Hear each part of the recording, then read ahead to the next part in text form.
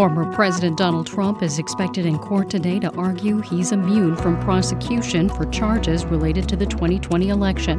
It's Tuesday, January 9th. This is WBUR's Morning Edition. Good morning, I'm Rupa Shenoy. Coming up, Secretary of State Antony Blinken will be in Israel today. Doing everything possible to deter escalation, to prevent a widening of the conflict. It's his fourth trip since the war between Israel and Hamas began in October. Also this hour, how health officials in Wyoming are working to reduce the state's high suicide rate. Plus, Florida's Republican Party picks a new leader after its old one was accused of sexual assault. And this hour, the NPR music team looks at some of the interesting albums due out this year. In sports, Bruins and Celtics lose, increasing clouds near 40 today. A big rain and windstorm moves in tonight. It's 7:01. Now the news. Live from NPR News in Washington, I'm Corva Coleman. Former President Donald Trump says he'll head to court in Washington, D.C. today. It's for make-or-break arguments in one of the federal prosecutions against him. NPR's Carrie Johnson reports Trump will argue he is immune from criminal charges because he was in the White House at the time of the January 6th attack. Trump's lawyers say he was acting as president, not a political candidate, when he took steps to question the integrity of the 2020 election. He says he deserves a total shield from prosecution in the election interference case against him. If the appeals court agrees, it would mean no trial for Trump in D.C. this spring. Trump is likely to appeal any adverse ruling to the full appeals court and ultimately the U.S. Supreme Court, trying to delay a legal reckoning until after this year's election. Carrie Johnson, NPR News, Washington. Congress returns to work today after its holiday break, and lawmakers need to immediately deal with a potential government shutdown. Congressional leaders say they have agreed on a framework for spending legislation for the federal government, but that agreement has infuriated some House Republicans, like Texas Congressman Chip Roy. I do not support this bill, and it's chock full of gimmicks, same kind of stuff that everybody in America is sick of, regardless of whether you're left or far right. The fact of the matter is, we're tired of the same old, same old. We're spending more money that we don't have. He spoke to CNN. Conservatives are mad because the deal sticks to the same overall spending terms that former Speaker Kevin McCarthy struck with President Biden. And McCarthy lost his job over it.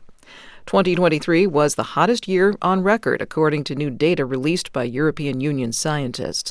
NPR's Rebecca Hersher reports it broke the previous record by a lot. 2023 was almost 0.2 of a degree Celsius hotter than the previous hottest year on record in 2016, according to EU figures. That may not sound like a lot, but every 0.1 of a degree matters, and the Earth is very sensitive to temperature changes. It's kind of like a person with a fever. Your body temperature doesn't need to change by very many degrees for you to go from healthy to sick. And last year, the planet was almost 1.5 degrees Celsius hotter than it used to be in the late 1800s, according to the new data. That's more than 2.5 degrees Fahrenheit. Temperature records will keep falling in the coming years unless greenhouse gas emissions from burning oil and gas rapidly decline, scientists warn. Rebecca Hersher, NPR News. Secretary of State Antony Blinken has returned to Israel today. It's his latest round of talks with Israeli leaders. He's also going to meet with families of hostages who are held by Hamas.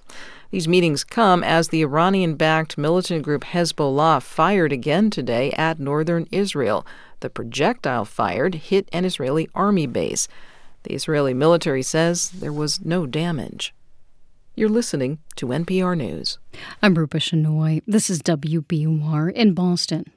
The interim president of Harvard is addressing the school community for the first time since stepping into the role. In a letter sent yesterday, Alan Garber urged people to work together to bridge divisions on campus. He also expressed sorrow over the resignation of Claudine Gay. She stepped down as president last week over accusations of plagiarism. Garber says he regrets the circumstances that led him to be president, but plans to be committed to the position. State lawmakers are considering a plan to leverage the Deep Rainy Day Fund to get more federal funding. Governor Healey pitched the idea last year. The state would use interest from the rainy day account to use as matching funds for federal grants. Healey says that would make Massachusetts more attractive to win those grants. The state Senate is expected to take up the idea on Thursday. The head of the U.S. Department of Energy visited New Hampshire yesterday to tout clean energy investments. The department announced an initiative to support new technology for heat pumps that can work in cold climates. Mara Hoplamazian reports that prototypes of the technology will be installed later this year. Secretary Jennifer Granholm highlighted energy efficiency efforts, including the Cold Climate Heat Pump Technology Challenge, a project started in 2021 to speed up the development of heat pumps that can operate more efficiently and in colder weather. The department announced 4 more heat pump manufacturers have successfully produced prototypes, bringing the total number of companies that passed the laboratory testing phase of the challenge to 8. It's pretty exciting to see the uptake in heat pump technology because people recognize that it reduces their energy bills, reduces their carbon pollution, right? And also it saves them a lot of money. Heat pumps allow people to heat their homes with electricity, helping move away from fossil fuels like propane, gas, or heating oil. For the New England News Collaborative, I'm Mara Hoplamazian. A number of Massachusetts communities are getting federal money to buy cleaner electric school buses. The money from the Federal Environmental Protection Agency will go to Boston, Worcester, New Bedford, and Fall River. The grant funds both electric buses and those fueled by propane or compressed natural gas. Those both produce less emissions than regular diesel-fueled school buses. The Boston Pride Parade is back this year on June 8th. This is the second year the event is being put on by the volunteer group Boston Pride for the People. It's 7:06. We're funded by you, our listeners, and by the Lyric Stage. With Trouble in Mind, Alice Childress's moving backstage look at identity and stereotypes of 1950s Broadway. LyricStage.com. The Celtics lost to the Pacers 133-131 last night in Indianapolis.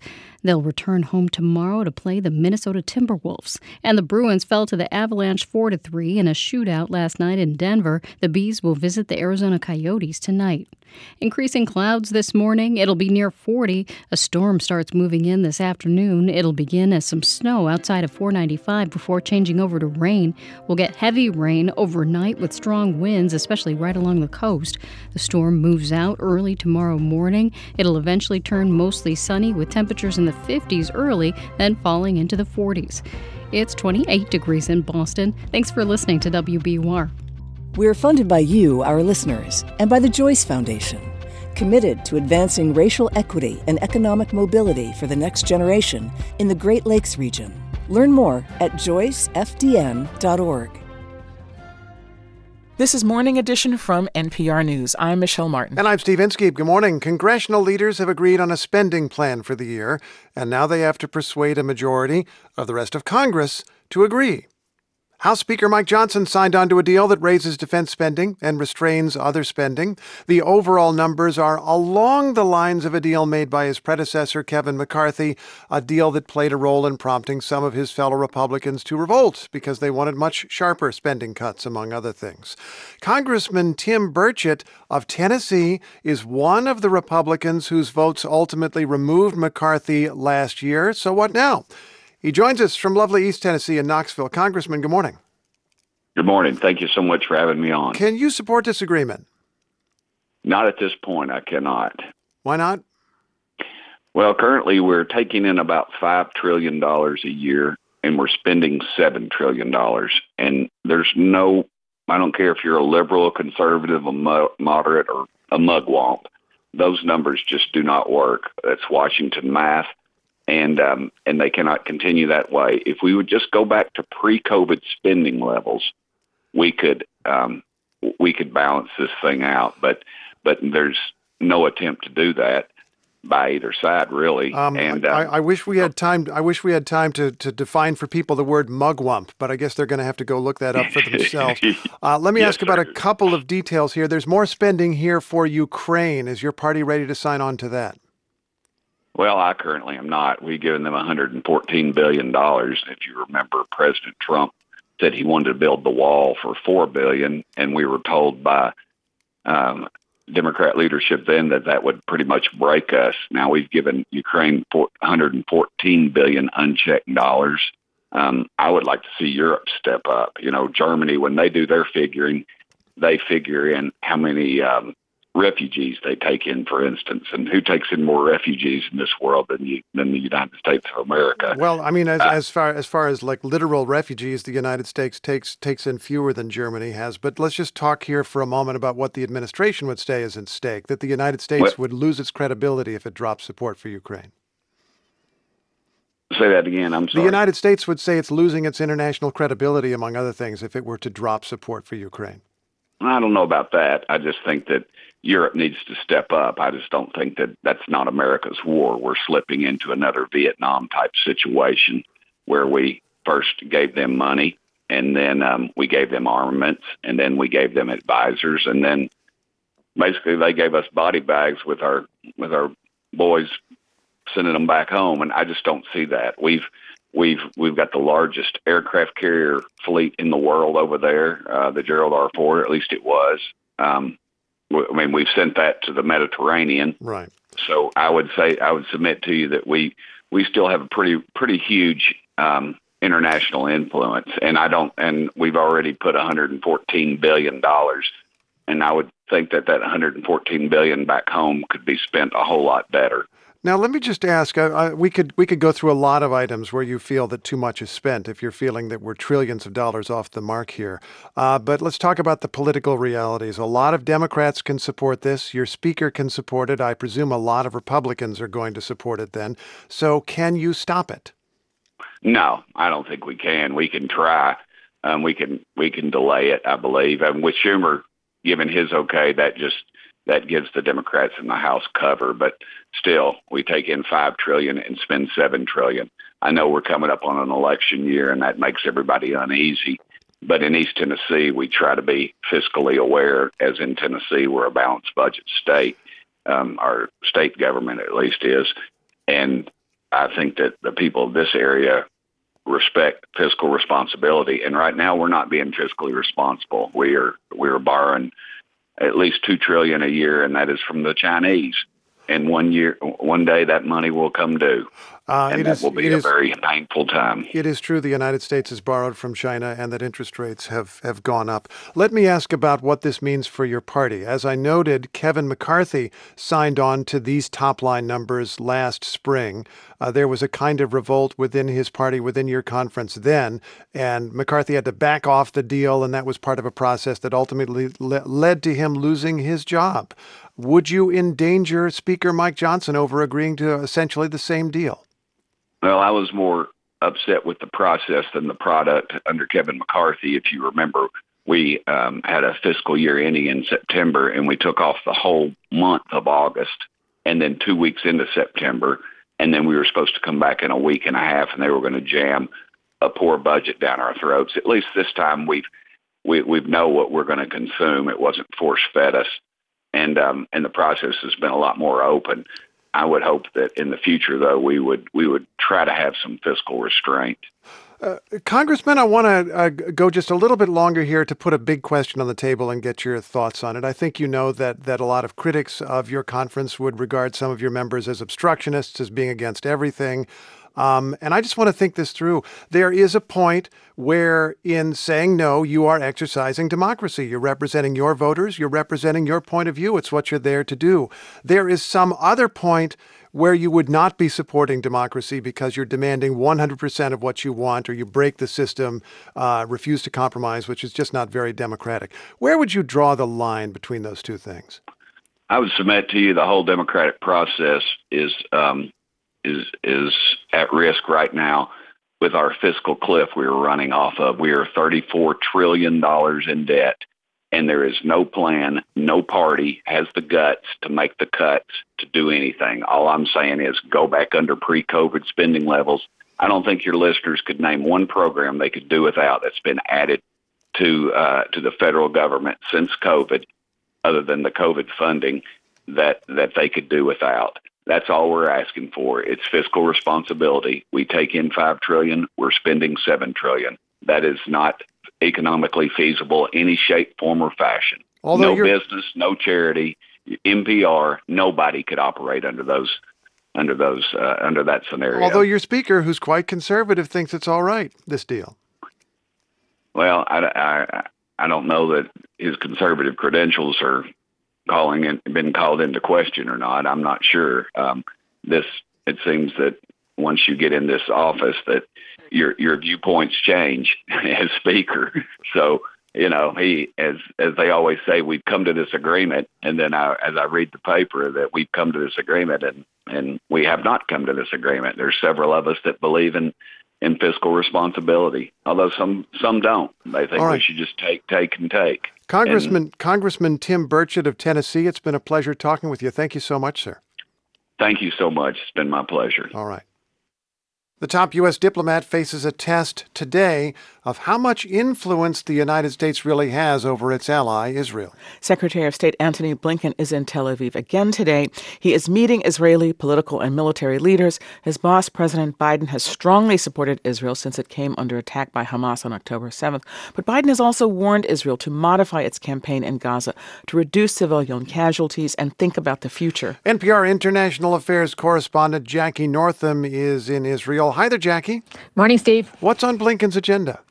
Well, Blinken said this morning he'll meet with families of some of the more than 100 people who remain hostage in Gaza after being captured by Hamas at the start of this war. But for most of the day, he's going to be in closed-door meetings with key political leaders here, and that includes Israeli Prime Minister Benjamin Netanyahu. He'll sit down with Israel's war cabinet, and then he's going to have a one-on-one meeting with the defense chief here, Yoav Gallant. And, Steve, we'll hear more about these discussions later on in the day from Blinken when he talks to the press. But he has said for some time that the U.S. wants more humanitarian aid to reach Gaza. And the U.S. is pushing Israel and regional leaders to focus on the future of the enclave once the war is over. The U.S. is also doing what it can to ensure the conflict doesn't spread throughout the region beyond Gaza. And Blinken is expected to push Israeli leaders to ease up on the aerial bombardment of Gaza, which has killed more than 22,000 people so far. And that's according to the health ministry in Gaza. Jackie, I can't help but notice your phrasing there. He has said for some time that Israel should modify its campaign in Gaza. Have the Israelis been responsive? Partially, the Israelis announced last week they were pulling back some troops from the north and would concentrate their efforts in the south of Gaza. And that perhaps is a result of U.S. pressure. The Israelis say they're entering a different phase of the war, but they don't really say exactly what that means.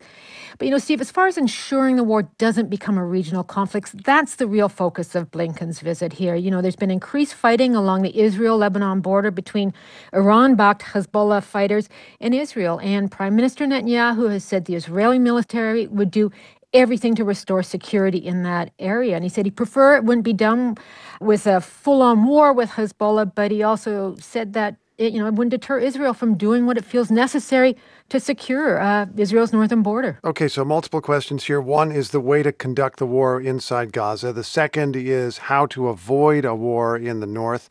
What about the future when the war is over? Oh, yeah, there are real differences here. Blinken met with a number of leaders from the Persian Gulf states and Turkey before he arrived here in Israel, and says they all agreed to consider participating and contributing to this so-called day after scenario. So if that's right, this is a step forward because none of these nations on Blinken's previous trips to the region wanted to talk about Gaza's future until the war is over. Of course, any planning will have to have buy-in from Israel and the Palestinians. And Netanyahu is opposed to the concept of a two-state solution. That's something the U.S. still firmly believes in. So there's going to be some challenging discussions there. Where does he go next? Wednesday, he heads off to the occupied West Bank. He'll meet with President of the Palestinian Authority, Mahmoud Abbas. And then Stevie heads to Egypt to see President Abdel Fattah al-Sisi. And the Egyptians are key here. They control Gaza's southern border. NPR's Jackie Northam is in Israel. Jackie, thanks so much. Good talking with you. Thanks, Steve.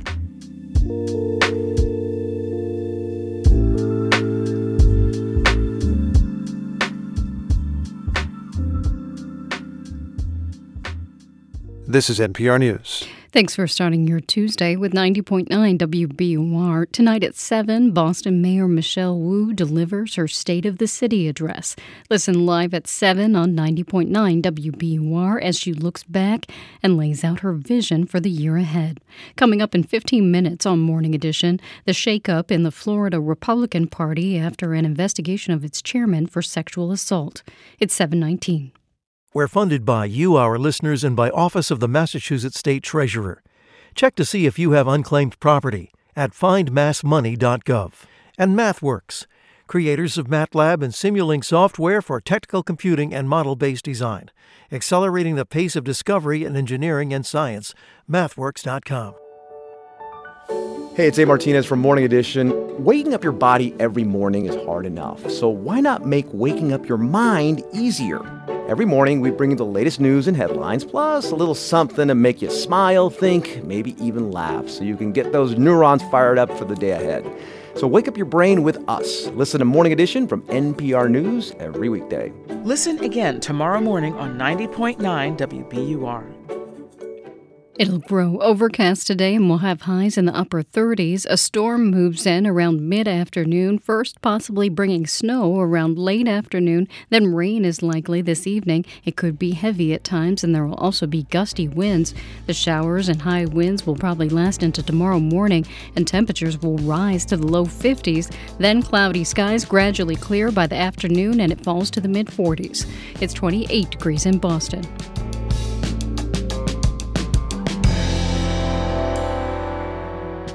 Support for NPR comes from this station and from Workday. With AI at the core of its system, Workday is committed to delivering continuous innovation to help teams stay agile. Workday, the finance and HR system for a changing world.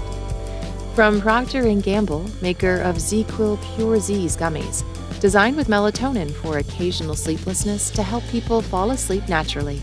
Learn more at ZzzQuil.com.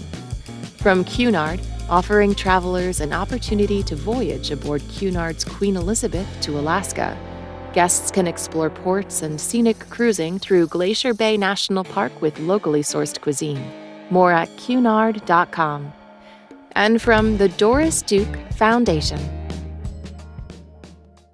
It's Morning Edition from NPR News. I'm Michelle Martin. And I'm Steve Inskeep. Our friends at NPR Music have been asking which exciting new albums we should look forward to in 2024.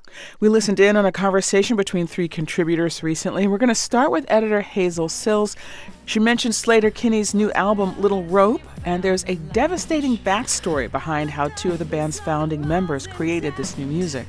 In the fall of 2022, Carrie Brownstein learned that her mother and her stepfather had been killed in a car accident while they were vacationing in Italy.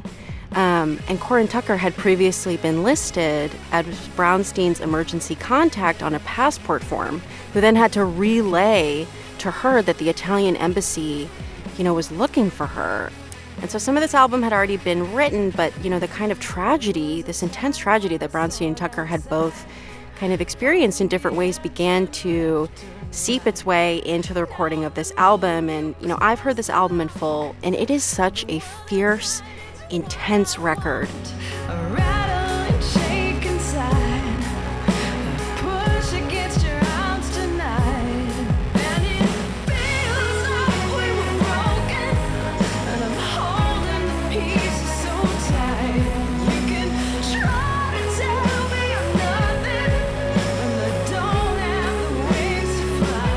That song, Untidy Creature, it's the first they wrote for the album, and it's such a soaring, heavy track.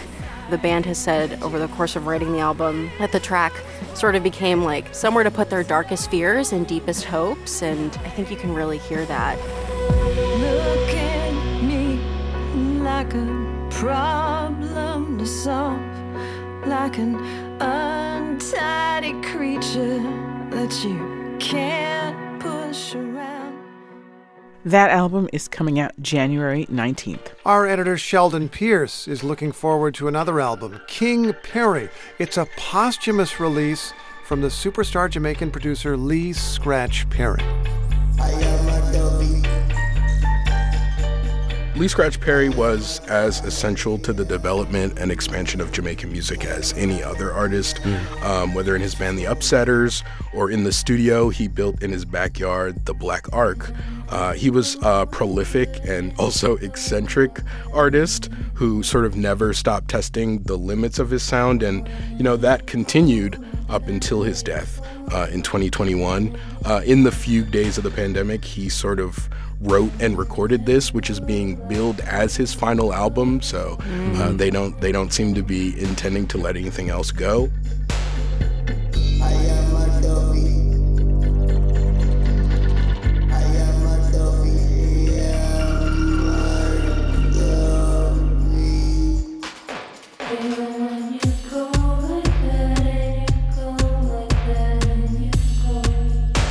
in this sort of last artistic statement, Perry wanted to push dub music, famous for its sort of stripped down rhythm and bass sound, its chopped, overdubbed vocals.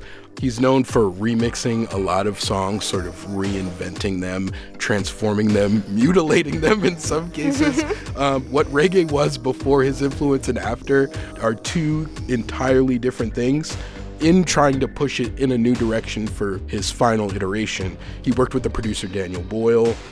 Listening to the record, it's sort of exciting to hear an artist at his age, a legend, with nothing left to prove, still trying to reimagine this thing that he helped create. And he just continues, even in his final breaths, to try to think of the next iteration of this thing, how it can be even bigger than the thing that he created.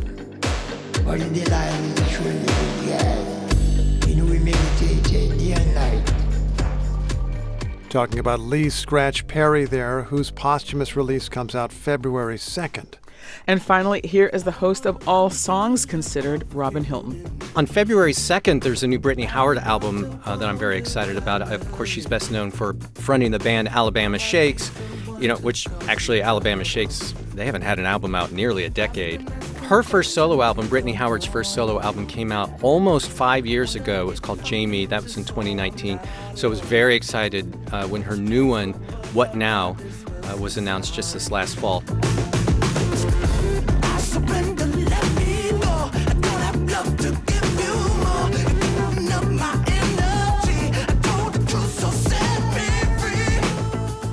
This is one of those songs that's like immediately, oh, hell yeah. I mean, like the second you hit play on it, just incredible. I think reinvention and big swings were both recurring themes of 2023. And from what I've heard so far of the Brittany Howard record, it sounds like she's absolutely doing the same. I think if you listen to Jamie, there were inklings of the direction she was headed in. I don't think you listen to this new record and it's like a colossal surprise or left turn for her, but just more evolved. Her sound is getting a little bit bigger. The grooves are so deep. It's just bold and fearless and a big sound. I just absolutely love it. To me, Jamie was such a personal statement for Brittany Howard. So deeply invested in her story, so close to the vest. It felt like she was making an album that she's sort of been carefully holding on to for years. Listening to some of the songs on this new record, it feels like having the opportunity to set that aside has really opened her up and allowed her to explore the full range of her sound. I can hear that kind of freedom that you're talking about, Sheldon, in the music that she's making now. It seems like she's fully transcended the Alabama Shakes sound and style and can kind of, really express more sides of her personality and more sides of her, musical approach, like on her own terms. I don't wanna get used to all the tension. I don't wonder what kind of mood in. That was Hazel Sills, Sheldon Pierce, and Robin Hilton, all with NPR Music. And you can hear their whole conversation with lots of other upcoming albums on the podcast All Songs Considered. That episode drops today. It is what it is, I guess I'm sorry. And this is NPR News. Today's top stories are next. Then coming up at 7:50 on WBUR's Morning Edition, how a meeting between bored friends in Denver became a 50-year-old institution called the Colorado Blind Bowling Association. It's 7:29. If you're working on your fitness in the new year, join us at City Space on Monday, January 29th for a boxing night featuring strength training and shadow boxing paired with hip-hop and house music. Tickets are at WBUR.org/events. We're funded by you, our listeners, and by Road Scholar, creating educational travel adventures for adults around the world. Learn more at roadscholar.org/learning.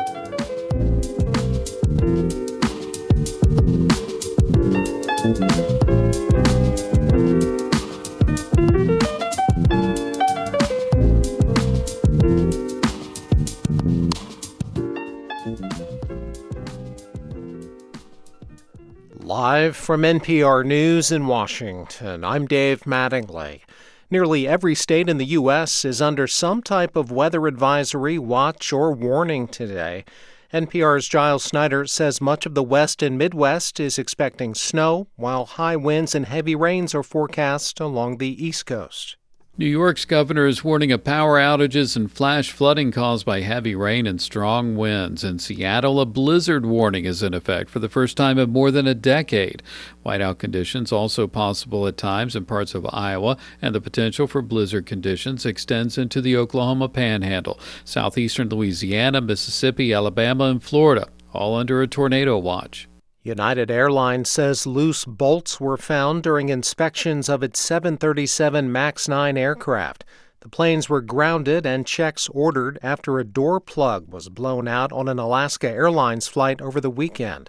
Jennifer Homendy is chair of the National Transportation Safety Board. We are aware of the reports that are coming back from the inspections from United and Alaska and Boeing. Our team is collecting that information, and there will be some follow-up from the inspections. She was speaking in Portland. Alaska Airlines says its inspections also found some loose hardware visible on some of its MAX 9 737s. This is NPR News from Washington. This is WBUR in Boston. I'm Rupa Shenoy. The Massachusetts Department of Revenue reports that sales tax collections have fallen below predictions for 6 straight months. That kind of slide can sometimes be a sign of an economic slowdown, but economist Alan Clayton Matthews isn't too worried. I don't think this is reflecting an economy that's going into a recession. I think it's more reflective of just lower spending, at least temporarily, by people who have money. Clayton Matthews is an associate professor emeritus at Northeastern University. He notes unemployment remains low. Labor demand is still good. We're literally running out of workers in Massachusetts. Clayton Matthews believes the tax slowdown has more to do with other factors, like the end of stimulus payments and choppy financial markets. Boston Mayor Michelle Wu has a new plan to tackle the housing crisis in the city. She wants to work with the Boston Planning and Development Agency on changes to zoning that allow for more housing.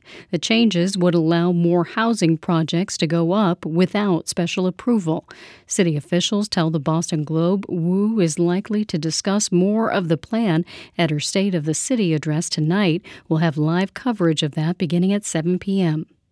New Hampshire's Attorney General has issued a cease and desist order to the National Democratic Committee. That's because the National Party described the upcoming New Hampshire presidential primary as, quote, meaningless. It recognizes the South Carolina primary as the first in the nation.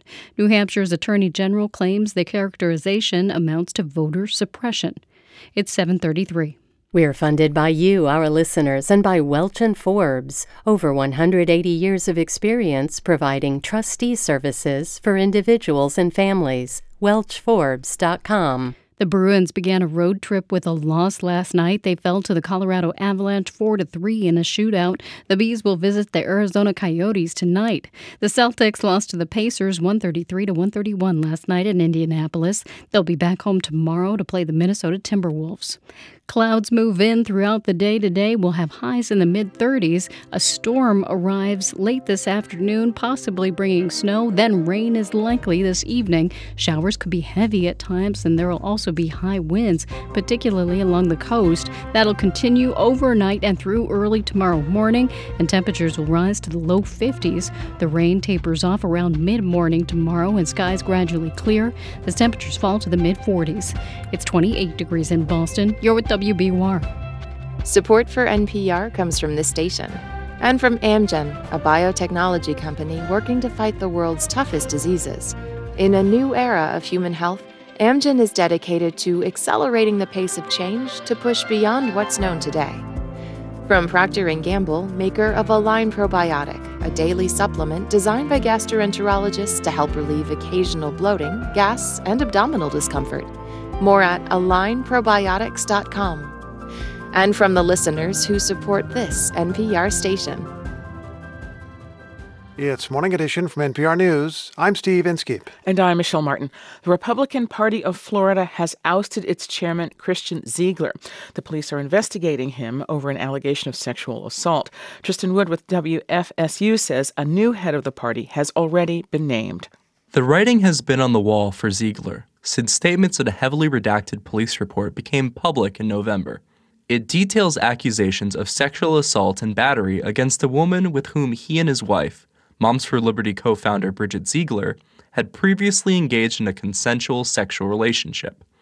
Ziegler denies the accusation, but Florida's top Republicans, including Governor Ron DeSantis, have been unified in calling for Ziegler's removal.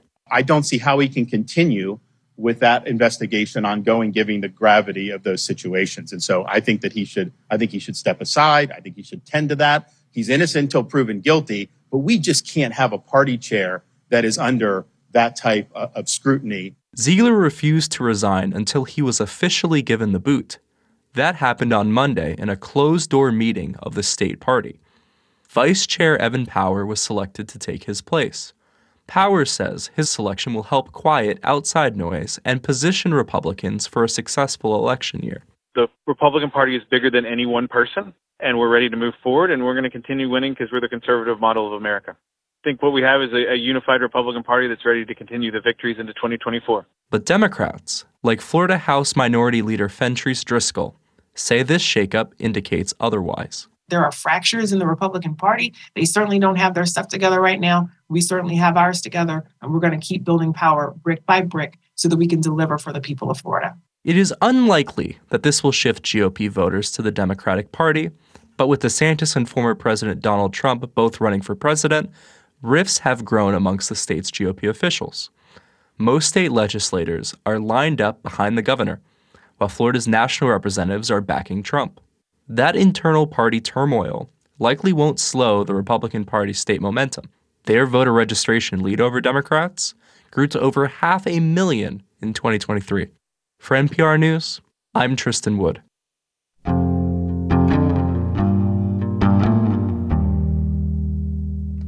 The state of Wyoming finished 2023 at the top of the list for its suicide rate, which is the subject of this next story. The popularity of guns has made it hard for mental health professionals trying to prevent suicides. NPR's Kirk Sigler reports on how they're responding. Shortly after Christina Williams' fiancé died last spring, her daughters came to her crying. They said they missed their dad. It got to be too much. I couldn't handle my grief and my girl's grief at the same time. She made a plan, as grief counselors call it, to take her life that day. But by chance, a couple hours later, stopped at a light on Del Range Boulevard in Cheyenne, she saw Live Health, a newly opened mental health urgent care clinic. Honestly, I seen the sign, and I Googled it, and it just happened to be at a really bad time in my life. Williams drove in without an appointment and was seen immediately by a crisis clinician and a psychiatric nurse practitioner. She then agreed to check herself into the hospital. Sarai Guerrero Vasquez was working that day. It's standard protocol to ask where the guns are at home. I mean, if they're disclosing any type of suicidal thoughts, active or passive, whatever it might be, my first question is what firearms do you own at home? How are they secured? Fortunately, Christina Williams had already given her gun to her best friend when she experienced feelings of suicide. But Guerrero Vasquez says some patients actually resist getting more treatment because they're afraid their guns will be confiscated. And I always assure them, I'm just a social worker. I'm not going to go into your house and take anything. I just want to make sure that you stay safe. And, if that means having your parents or a family member, neighbor secure them for a little bit until you go through this bump, life will resume. This is the reality of suicide prevention work in a state with one of the highest gun ownership rates in the nation. Emily Lose, who came up with the idea to open this urgent care, is CEO of Live Health. We've had to get very creative because, of course, the police can't go and remove someone's firearm. She's referring to red flag laws that have been effective in other states, including next door in Colorado, where a judge can temporarily remove guns from people in crisis. Now, this would probably never pass in Wyoming, so here you talk about safe gun storage, never gun control. In the lobby next to the requisite doctor's office magazines, Los is restocking a basket full of gun safety locks. And we probably fill this basket every couple of weeks. People take them. If we're worried about impulsivity, you can put the key somewhere, put it up high where you have to really work to get it too. Sometimes we'll talk to people about that. If they're hesitant about giving up their firearm, we'll talk to them about making it harder to access it within the home. Unlike, say, intentional drug overdoses, suicide by firearm is almost always lethal. Here in Laramie County, which includes the capital, Cheyenne, guns are used in 85% of suicides. Telecom, please call the operator. Telecom, please call. At Cheyenne's hospital, Brittany Wardle runs the suicide prevention program where she works with local employers, schools, and veterans, pushing mental health awareness and safe storage. I think some days it feels very overwhelming because you think if we didn't have firearms to worry about, what would suicide look like here in Wyoming? But she says we'll probably never know that. There are a few topics more polarizing in the cowboy state than guns. Firearms accessibility and availability in Wyoming isn't likely going to change for us. So we need to figure out how to move around it. And the new mental health urgent care in Cheyenne is one way. These have been popping up across the country since 2020. Patient numbers at Live Health are up 171% since it opened a year ago. Clinician Sarai Guerrero Vasquez says people in crisis can't wait for a doctor's visit. Yeah, to get on somebody's calendar, it's anywhere from 3 to 6 months for therapy. Yeah, and then for psychiatry, it's 6-month wait usually. And care can be hard to get to. Roads close all the time for wind or blizzards. And then there's the culture. Christina Williams, the patient we heard at the beginning of this story, describes growing up in Wyoming this way. It's kind of just cowgirl up. You just hide everything down low and you don't talk about it. She says she's hanging on the best she can. She's been doing regular counseling for months. I feel like I'm going in the right way, and I feel like they're helping me in the right way. Staff are helping her see she's not alone. And her best friend? She's still storing her gun. Kirk Sigler, NPR News, Cheyenne, Wyoming. If you, or someone you know, may be considering suicide or is in crisis, you can call or text 3 numbers 988 to reach the Suicide and Crisis Lifeline.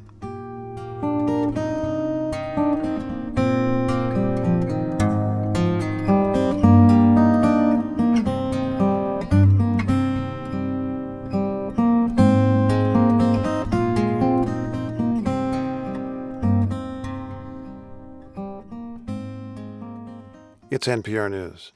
Coming up at the top of the hour here on WBUR's Morning Edition, a federal appeals court hears arguments today about whether Donald Trump is immune from federal prosecution for alleged attempts to overthrow the last election.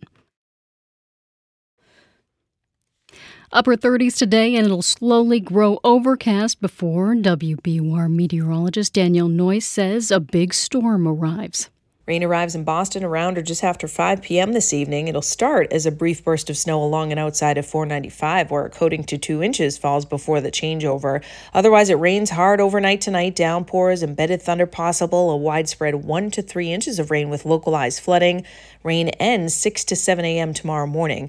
Just a passing shower after that. The wind is going to be howling too. Numerous gusts, 40 to 50 miles per hour, including for the city. Gusts to 60 along the immediate coast of Cape Ann, the South Shore, and Cape Cod. There'll be scattered outages and damage. The worst wind from midnight to 6 a.m. and will be mild in the 50s before falling into the 40s tomorrow afternoon. It's 28 degrees in Boston. Funding for WBUR's Business Report comes from Feldman Geospatial, committed to helping Boston build right from the ground up since 1946, and working to build community with Jazz Night, presenting live music weekly at the Long Live Brewery and Tap Room in Boston. Learn more at longlivebeerworks.com/Boston. Dana-Farber Cancer Institute says its plans for a new hospital will increase competition and meet the growing need for care. The Boston Globe reports it just made its first official pitch to state regulators. They need to sign off on the $1.7 billion project. Last year, Dana-Farber announced it was ending its partnership with Brigham and Women's Hospital and starting a new one with Beth Israel Deaconess. A national high-end ice cream chain is expanding into the Boston area. Van Leeuwen Ice Cream plans to open locations in the Seaport, Chestnut Hill, and Harvard Square. Opening dates haven't been set. The chain got its start in New York back in 2010. It's 7:44.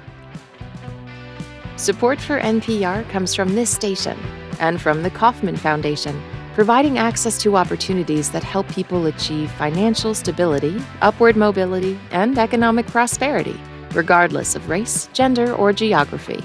Kauffman.org. And from the Walton Family Foundation, working to create access to opportunity for people and communities by tackling tough social and environmental problems. More information is at waltonfamilyfoundation.org. This is NPR. It's Morning Edition from NPR News. I'm Steve Inskeep. I'm Michelle Martin. And I'm Layla Fadel. Do the holidays feel like a distant memory already? Are you back to dealing with nonstop email or Slack messages? If you're hoping 2024 could be the year you put your health before your inbox, then listen closely. Manoush Zomorodi is the host of NPR's TED Radio Hour and a special series called Body Electric, which is all about how our bodies are adapting to our technology.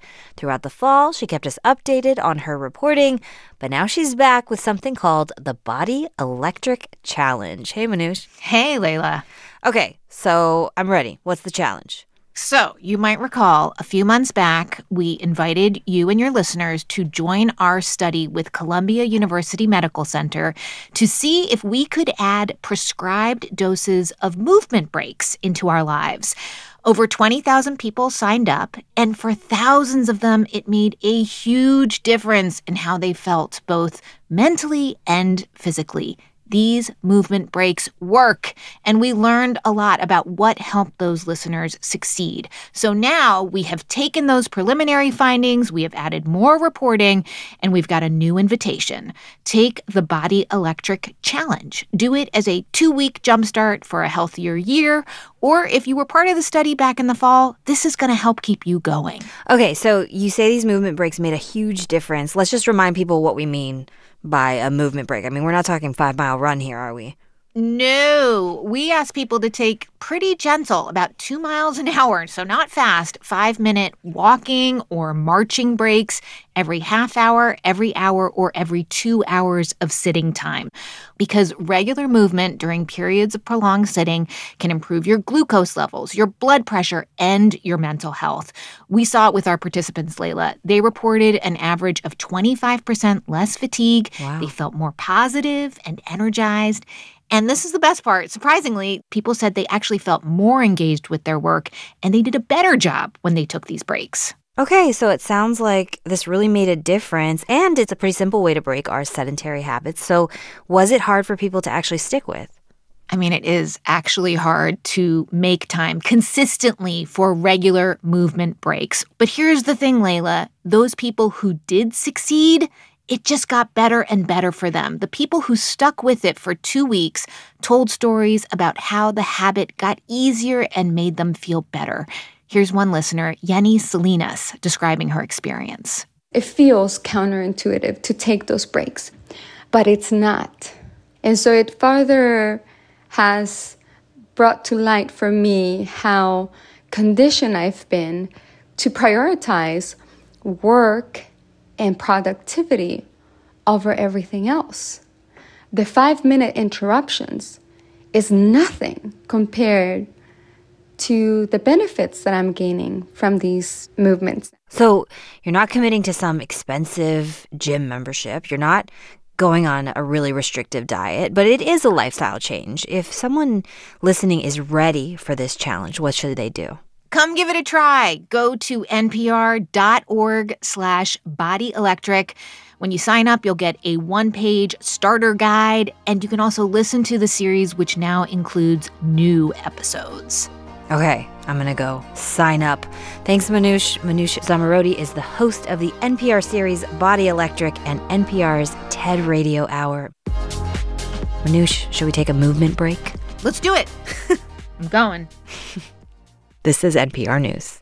Tonight at 7, Boston Mayor Michelle Wu delivers her State of the City address. Listen live at 7 on 90.9 WBUR as she looks back and lays out her vision for the year ahead. Coming up at 8:20 on WBUR's Morning Edition, the University of Maryland recently polled Americans about the Trump indictment, Zionism and anti-Semitism, and the war in Ukraine. Researchers will explain what they learned. It's 7:50. We're funded by you, our listeners, and by BU's Center for Professional Education, Certificates in Real Estate Studies. Stay current and competitive by earning a certificate in commercial real estate, facilities management, and real estate finance. Classes begin the week of January 22nd. Sign up at bu.edu/professional. Since I've set up the Legacy Gift, I feel like a real member of WBUR's family in a big way, and that makes me feel really good. Build a strong future for WBUR. Learn how at wbur.org/legacy. The people who entertain us, the world in all its wonder, the ideas that spark creativity, joy and inspiration every day on All Things Considered from NPR News. From 4 to 6:30 on WBUR. Here's a look at some of the stories we're following this Tuesday morning. A federal appeals court today considers whether former President Donald Trump is immune from federal prosecution over alleged attempts to overthrow the last election. After a Boeing 737 MAX 9 plane saw a sealed door fly off during a flight last week, 2 airlines are reporting loose parts on some of their planes of that type. And a U.S. citizen has been arrested on drug charges in Russia amid rising tensions between the U.S. and Russia over Ukraine. Stay up to date on the news all day here on 90.9 WBUR and on the WBUR app. We're funded by you, our listeners, and by Boston Medical Center, modeling a new kind of excellence in healthcare built on clinical expertise and equity. Learn more about rewriting healthcare at bmc.org. It's Morning Edition from NPR News. I'm Michelle Martin. And I'm Steve Inskeep. The civil war fought between Taiwan and China over the last century has never officially ended. The two still maintain tight connections through culture, though. Pop culture. NPR's Emily Fang reports. China's leader Xi Jinping repeatedly hints at a military invasion of Taiwan. And at the same time, the people of China consume huge amounts of Taiwanese music and film. It's a cultural entanglement mirroring their long history of migration and, yes, war. It's an entanglement in which Taiwan, a tiny island of just 23 million people, has outsized leverage. They started way earlier, at a period where China was basically shut off from the world. This is Giselle Ko, the founder of Asian Pop Weekly, a music outlet on Asia. Taiwan is where megastar Mandarin singers like Teresa Tang took off, enrapturing a generation of Chinese. And in more recent years, Taiwan's superstar Jay Chou and bands like Mayday provide a ubiquitous soundtrack in movies and TV dramas in China. Since the 1980s, people in China, sometimes at great risk, listened to purloined cassettes and later CDs of Taiwanese artists. And for a lot of them now, it reminds them of their childhood. It's very nostalgic for them. And now, Taiwanese artists are routinely in the top 50 charts in China. Among the Taiwanese artists popular in China is this band, The Chairs, from Taipei. And they've picked up a cult following in China after starring in a reality show there called The Big Band. Kind of like China's American Idol, but for up-and-coming groups. NPR met The Chairs in 2022 in Beijing. Here's their manager, Easy Huang. He said he and his bandmates had done more than 100 total days of COVID quarantine in 2022. This was when China was in the middle of the pandemic. But China is a much bigger market than Taiwan, and it's where a lot of their fans are. Our fans in China are so warm-hearted. They set up chat groups and sometimes are even able to learn news about our band before I find out. Through the connections they've built through music, Huang said the band feels none of the tensions between China and Taiwan. The Taiwanese presence runs very deep in China. Many of the larger Taiwanese recording labels have collaborations in China. Obviously, lots of Taiwanese perform here. The cooperation on selling music rights is very close. But this decades-long entanglement is starting to change. There's more competition from Korean and homegrown Chinese artists. And then there's the cross-strait tensions. In January, Mayday, the Taiwanese superband, was investigated for lip-syncing in China. Taiwanese officials say it's because Beijing wants the band to be more pro-China. Wei-Ning Huang co-founded one of Taiwan's biggest music festivals, Luke Fest, and she says younger Taiwanese artists are not as keen to go to China. Some Taiwanese young artists don't feel safe going there because they probably already say something on social media, and some of them have very strong political views. There's been instances where Chinese fans have named and shamed artists for appearing too pro-Taiwan. They've even boycotted and banned them from performing. And that's got some bands rethinking how tied up they want to be with the Chinese market. Bands like Prairie. They're an experimental rock band. Their vocalist Yi Zhi says more of their fellow musicians are explicitly critical of China. A good half of Taiwanese bands now are willing to express their political views and values. Before 2014, many bands didn't dare talk about politics. 2014, that was when Taiwan saw mass protests against closer trade ties with China. And so China is no longer the ultimate destination for Taiwanese artists. I met up again with the Chairs a few weeks ago, this time in Taiwan. They were promoting their new album, which is mostly in English. Their lead singer, Yongjing, said it was eye-opening to tour in Europe and the US last year. We hope to reach out to different communities in addition to the Chinese-speaking world. And their ambitions are growing alongside their fame, from Taiwan to China and now beyond. Emily Fang, NPR News, Taipei, Taiwan.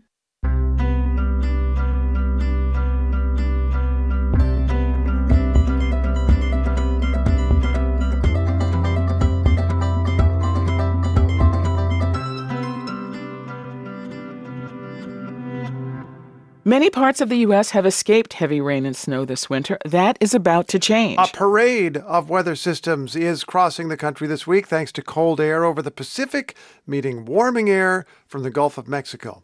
Professor Cliff Mass teaches atmospheric science at the University of Washington. It'll form a series of storms over the Midwest, which will then move to the Northeast, which will bring very stormy conditions to the eastern part of the United States. At the National Weather Service Weather Prediction Center, Greg Carbon says much of the country is already seeing it. High wind warnings across much of the south and eastern United States, blizzard warnings in effect from the Cascades in the Pacific Northwest to the high plains in the central U.S., winter storm warnings across the Great Lakes region, even flood warnings in effect for some areas of the mid-Atlantic, along the Appalachians, and even on the Gulf Coast. You can almost picture these guys gesturing across the map of the United States as they talk. Andrew Kozak is a meteorologist for CBS News Philadelphia. So in the Philadelphia area, if you live in an area that is prone to flooding, street flooding, especially under passes or sometimes just low-lying areas or even across areas like the Schuylkill that flood, prepare now. Know that those routes that you would normally take are probably going to be flooded out. And if you're not sure how deep that puddle might be, Kozak says do not drive through it. Every year we see water rescues. We always say, turn around, don't drown. People always try to go through flooded streets and not realizing how little water can actually carry a car away. But Kozak says even if the weather is unnerving, a forecaster's job is not to scare people. I think everybody just needs to be aware that we're going to have days like this. And that's why we're here, to keep you guys safe and informed and get through these big systems as they come in one after another. In this country, people are divided over many things, but the weather does not pick sides. We're all in this one together. What a cold and a rainy day. Where on earth is the sun hid away? I hear the sound of the noon bell chime. Well, I'm far behind. This is NPR News. We're funded by you, our listeners, and by Lexus Broadway in Boston, presenting Girl from the North Country, playing in Boston this March. Written and directed by Connor McPherson, this new musical reimagines the songs of Bob Dylan, including Forever Young, Slow Train Coming, Like a Rolling Stone, and Make You Feel My Love. More at lexusbroadwayinboston.com.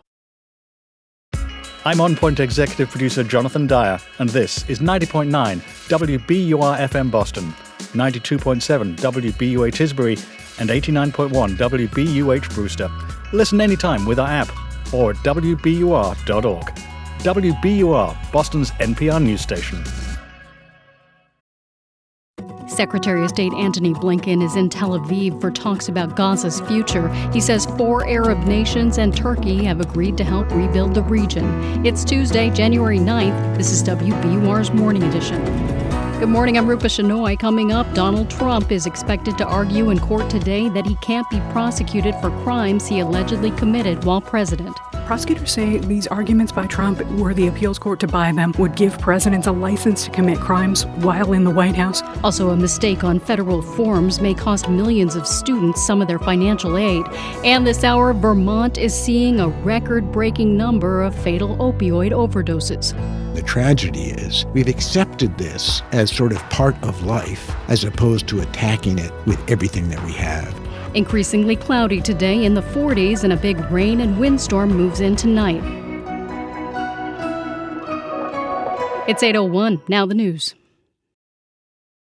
Live from NPR News in Washington, I'm Corva Coleman. Multiple winter storms are lashing the U.S. There are blizzard conditions in the Pacific Northwest, including Seattle.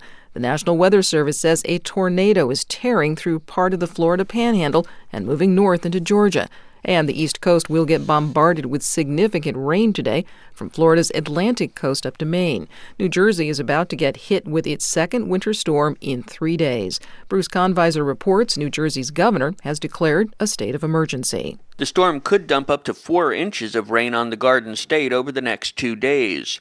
The rain will be accompanied by strong winds, and even tornadoes are possible. It's a recipe for down power lines and power failures. Coastal flooding is likely, as are flash floods inland, where rivers are apt to overflow their banks. The northern half of the state was blanketed by snow over the weekend, and more than a foot buried the northwest corner. With temperatures soaring into the 50s today, a rapid snow melt will only heighten the flood risks. Governor Phil Murphy's state of emergency goes into effect this afternoon. For NPR News, I'm Bruce Conviser in Greenbrook, New Jersey. Both United Airlines and Alaska Airlines say they've discovered loose parts on some of their Boeing 737 MAX 9 planes. These were grounded after part of an Alaska Airlines jet's fuselage separated during flight last week. NPR's Giles Snyder tells us Boeing's CEO is holding a company-wide safety meeting today. In an email announcing the meeting to Boeing employees over the weekend, CEO Dave Calhoun said what happened Friday night must now be the company's focus. He said it's critical to work transparently with customers and regulators to ensure such accidents don't happen again. Calhoun is holding a webcast from the Boeing factory in Renton, Washington, where the MAX 9 jets are made. NPR's Giles Snyder reporting. A trial opens today in Georgia to consider whether touch-screen voting machines are constitutional. Election security activists allege the devices are vulnerable to interference. From member station WABE in Atlanta, Sam Greenglass prepared this report. This lawsuit began well before Dominion voting machines became a target of far-right conspiracy theories after the 2020 election. The plaintiffs have long asked the state to use hand-marked paper ballots, though U.S. District Judge Amy Totenberg has ruled she cannot order that. A 2022 federal report did find some security vulnerabilities in Georgia's voting software. The report uncovered no evidence they've been successfully exploited, though allies of former President Trump were indicted last year for accessing voting system software after the 2020 election. The Georgia Secretary of State's office says the state's election security practices are top tier. For NPR News, I'm Sam Greenglass in Atlanta. This is NPR. The University of Michigan has won the national championship in college football in last night's game in Houston. It's the first time that's happened in 25 years. Steve Futterman reports the top-ranked Wolverines defeated number 2 Washington 34-13. When the game ended, I can't believe it! For the first time since the 1997 season, the Michigan Wolverines are on top of the college football world, and fans like Adam Jablonski let loose. It's great to be a Michigan Wolverine. It's great. Michigan never trailed in the game, cruising to a 21-point win. Head coach Jim Harbaugh talked about now being able to join his father and brother, who have previously coached championship teams. I can now sit at the big person's table. They won't keep me over there on the little table anymore. Despite the celebration, Michigan continues to be under scrutiny for possible rule violations. Harbaugh said after the game the team is innocent, but it's possible this part of the story isn't over. For NPR News, I'm Steve Futterman at the National Championship game in Houston. Secretary of State Antony Blinken is in Israel today for talks with leaders. The U.S. wants Israel to cut back on its attacks in Gaza. Health authorities in Gaza say more than 23,000 Palestinians have been killed since the start of the war, mostly women and children. A Russian court says an American has been arrested in Russia on drug charges. A statement released today, but dated from over the weekend, says Robert Woodland will be held for 2 months for the investigation. He is accused of possession of illegal drugs. I'm Corva Coleman, NPR News in Washington. From WBUR in Boston, I'm Rupa Shenoy. The city of Boston is planning to use space over public properties like libraries to build affordable apartments. But a project near downtown and Mass General comes at a steep price for taxpayers. WBUR's Simone Rios explains. A rebuilt West End library will hold more than books. Developers are planning a 12-story tower above it, with 119 apartments for people with low to moderate incomes. The rental units are expected to cost $835,000 each to build. That's nearly $200,000 more than apartments planned over libraries in Chinatown and Dorchester. Nonprofit developer Roger Brown says his West End units will bring affordability to a high-cost area. If we want to be successful moving into the next century and beyond, we've got to think about how we make everybody part of the fabric of the city. Critics say the city should focus on building in more cost-effective parts of Boston. For 90.9 WBUR, I'm Simone Rios. The interim president of Harvard is expressing sorrow over how he came into the position. In a letter sent yesterday, Alan Garber said the resignation of Claudine Gay gave him, quote, a feeling of loss. Gay stepped down as president last week over plagiarism allegations. Garber also urged the community to come together to bridge divisions. More than a dozen cities across the Northeast recorded their hottest year ever in 2023. In Boston, it was the third hottest on record, with the average temperature 2 degrees above normal. Temperatures were near or above normal for almost every month in 2023. That's consistent with a decades-long stretch of above normal temperatures in the region. Art DiGaetano is the director of the NOAA Northeast Regional Climate Center. Compared to the long-term 20th century average, we have not seen a below normal year since 1997. So that is a long time. 2023 was also the hottest year on record across the globe. It's 8:07. We're funded by you, our listeners, and by Deloitte. Unlocking innovation takes more than AI or cloud. It takes outcome-focused application, too. Learn more at Deloitte.com/US/engineering advantage. The Celtics fell to the Pacers 133-131 last night in Indianapolis. The Bruins lost to the Avalanche in a shootout. The final in Denver was 4-3. Increasing clouds this morning. It'll be near 40. A storm starts moving in this afternoon. It'll begin as some snow outside of 495 before changing over to rain. We'll get heavy rain overnight with strong winds, especially right along the coast. The storm moves out early tomorrow morning. It'll eventually turn mostly sunny with temperatures in the 50s early, then falling into the 40s. It's 28 degrees in Boston. Thanks for listening to WBUR. It's Morning Edition from NPR News. I'm Michelle Martin. And I'm Steve Inskeep. Today, a federal appeals court hears arguments over one of the indictments of former President Trump. The court considers whether the United States can prosecute an ex-president for acts committed in office. Lawyers for Trump claim he has immunity. If the court agreed, that would prevent a trial he is facing for his efforts to overturn his election defeat.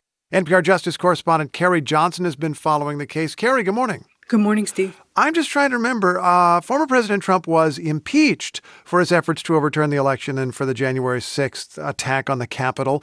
And at the time, some of his defenders in the U.S. Senate said this is not a matter for impeachment. If he violated the law, you can prosecute him afterward. How did we get to the point now where his lawyers are saying you can't prosecute him afterward? Yeah, Trump's attorneys are making the argument that to prosecute him now for virtually the same conduct after January 6th would amount to a violation of the principle of double jeopardy. Of course, prosecutors say that's simply wrong. They point to statements from Senator Mitch McConnell, a Republican from Kentucky, and others who said at the time of the impeachment that it was up to the justice system to decide what to do with Donald Trump. And another key argument Trump is going to be making is that he's immune from prosecution. He enjoys blanket immunity because what he did before and after January 6, 2021 were official actions while he was president in the White House. Oh, interesting. I guess that raises the question first of whether it's an official action and second, whether you can prosecute for an official action. What do prosecutors say? Prosecutors say these arguments by Trump, were the appeals court to buy them, would be really sweeping and would even undermine the democracy, give presidents a license to commit crimes while in the White House. Special counsel Jack Smith mentioned crimes like accepting bribes for directing government contracts or selling nuclear secrets to a foreign adversary. Of course, no former president has ever been charged with a federal crime. Donald Trump is the first, so this is going to be a landmark case whichever way the appeals court rules. Granting that, is there any history that gives us any guide here? Yeah, the special counsel points out that Richard Nixon got a pardon from President Ford and that pardons involve some acceptance or acknowledgement of criminal wrongdoing. The Supreme Court has ruled in the past that presidents have some shield from civil liability like money damages, but that must relate to something in their work as the president. And the Justice Department says Trump was acting like a political candidate when he tried to cling to power in 2020 and 2021, not like a president. Okay, so we don't really know if there's going to be a trial until we know how the courts rule on this question, and yet there is a trial scheduled, so how do things stand? Yeah, the trial was supposed to start on March 4th, the day before Super Tuesday, but it's on hold for now while we wait for a ruling from the appeals court. If this three-judge panel acts quickly and agrees with prosecutors, it's possible the trial could still happen with some short delays. But if Donald Trump asks the full appeals court to hear the case or takes it to the Supreme Court, the trial could really stall this year. That's important because of so many key political dates on the calendar, like the Republican convention in July. Prosecutors have been trying to work ahead and they've been filing lots of motions, but Trump hasn't wanted to accept them. Last week, he even tried to get a judge to punish prosecutors for doing that kind of work while the case is on pause. NPR's Carrie Johnson, thanks so much. My pleasure. President Biden's 2024 campaign message is coming into sharper focus after a speech in South Carolina. During a visit to Mother Emanuel AME Church in Charleston, Biden drew a connection between the racist murders of non-black churchgoers in 2015 and what his campaign asserts is an ongoing threat to democracy from the far right. The word of God was pierced by bullets and hate, of rage, propelled by not just gunpowder, but by a poison. Poison that has for too long haunted this nation. What is that poison? White supremacy. Now, in the polls, many voters say they are most concerned about things like the cost of living, the economy in general, crime, and border security. So why is the president focusing on the threat from extremism? We're going to ask Jamie Harrison that. He is the chair of the Democratic National Committee. He's a native of South Carolina who formerly led the Democratic Party and has run for office there. Good morning. Good morning. Good morning. So President Biden talked a lot about the January 6th mob attack on the Capitol in his speech at Mother Emanuel, and he talked about how the former president, the Republican frontrunner now, played a role in it. But the massacre in Charleston was in 2015. That's the year before Donald Trump was elected president. So what does one have to do with the other? Yeah, the president's visit was also very personal. He attended services after the massacre at Mother Emanuel, and he prayed with the parishioners there. There's a special bond that Joe Biden has between the black community and with him. That he understands the pain, but he also understands the joy. And part of his visit yesterday was about that connection. I understand that, but what's the connection to Donald Trump per se? Well, the connection is that Donald Trump is a threat to that freedom. Donald Trump, a man who, remember the president got into this race because he said we're battling for the soul of this nation. When he saw that the president of the United States was saying that fine people are on both sides when talking about the hatred we saw in Charlottesville. And so that hatred in Charlottesville was also is just an extension of the hatred we saw in Mother Emanuel in terms of Confederate flag, in terms of believing white supremacy in this nation. And folks who understand that battle for that type of freedom, the freedom to live the American dream, to be treated equally, are the black folks, and particularly black folks in South Carolina, where 40% of enslaved people came into this country through that Port of Charleston. And so the president was there reconnecting with folks who have endured so much pain, but at the same time understood the joy of coming together as a community. Do you think that is a message that resonates with voters across, I would say, age and experience, who live different lives? I'm thinking here about the influential radio show and talk show host Charlamagne tha God, who says 2024 is a race between the cowards, the crooks, and the couch. And his argument here is that the couch is a viable opportunity for people who don't think that either candidate really speaks to their concerns, meaning that people can just stay home. Do you think that this is a message which resonates kind of across different groups who perhaps don't share the president's life experiences or the experiences of a lot of the people who go to that church? Well, this is the thing. In terms of what impacted that church, young folks, old folks, and everything in between were impacted by what happened there. The racial animosity, racial hatred, the impact that racism still has knows no age, knows no bounds. I think that resonates with everybody. Protesters interrupted the speech to draw Biden's attention to the war in Hamas, Israel's war in Hamas, on Hamas. Listen to how that sounded. If you really care about the lives lost here, then you should honor the lives lost and call for a ceasefire in Palestine. And this is how the president responded. I understand their passion, and I've been quietly working with the Israeli government to get them to reduce and significantly get out of Gaza. Mr. Chairman, are you at all concerned that this anger about this quiet approach puts his reelection at risk? Well, the president's going to do what he believes is the right thing to do, not because it's the politically tested thing to do, but it's the right thing to do. You know, one of the things that is really important for folks to understand is that you got to sometimes think about whether this harms your effort, whether it helps your effort. There are a lot of folks in that church because, remember, there are 9 lives lost their lives in that church. Some of the elders in that church turned to me shortly after, and many of them were triggered by this incident, thinking that it was some incident of violence. And so we really, I think, for these type of efforts, you got to think about it. You got to think about the place you're doing it, think about the time. But I thought the president address the issue with the grace that he always does, with the empathy that he always does. He is doing the best that he can to try to do the right thing in this situation. That's Jamie Harrison. He's the chair of the Democratic National Committee, and as we said, he's a native of South Carolina. Mr. Chairman, thanks so much for talking with us. Thanks so much for having me. The National Transportation Safety Board is asking why part of an Alaska Airlines jetliner blew out from the plane in mid-flight. Here's Kyra Buckley. Officials have recovered a major piece of the Boeing 737 MAX 9 that was torn from the body of the plane and fell into the backyard of a Portland area science teacher. It's called a door plug because it plugs the spot where an emergency exit door could go. The door plug now makes its way to the NTSB labs in Washington, D.C. Investigators hope to determine why a hole was ripped in the side of the plane, forcing an emergency landing 20 minutes later at Portland International Airport. No significant physical injuries have been reported among the 171 passengers and 6 crew.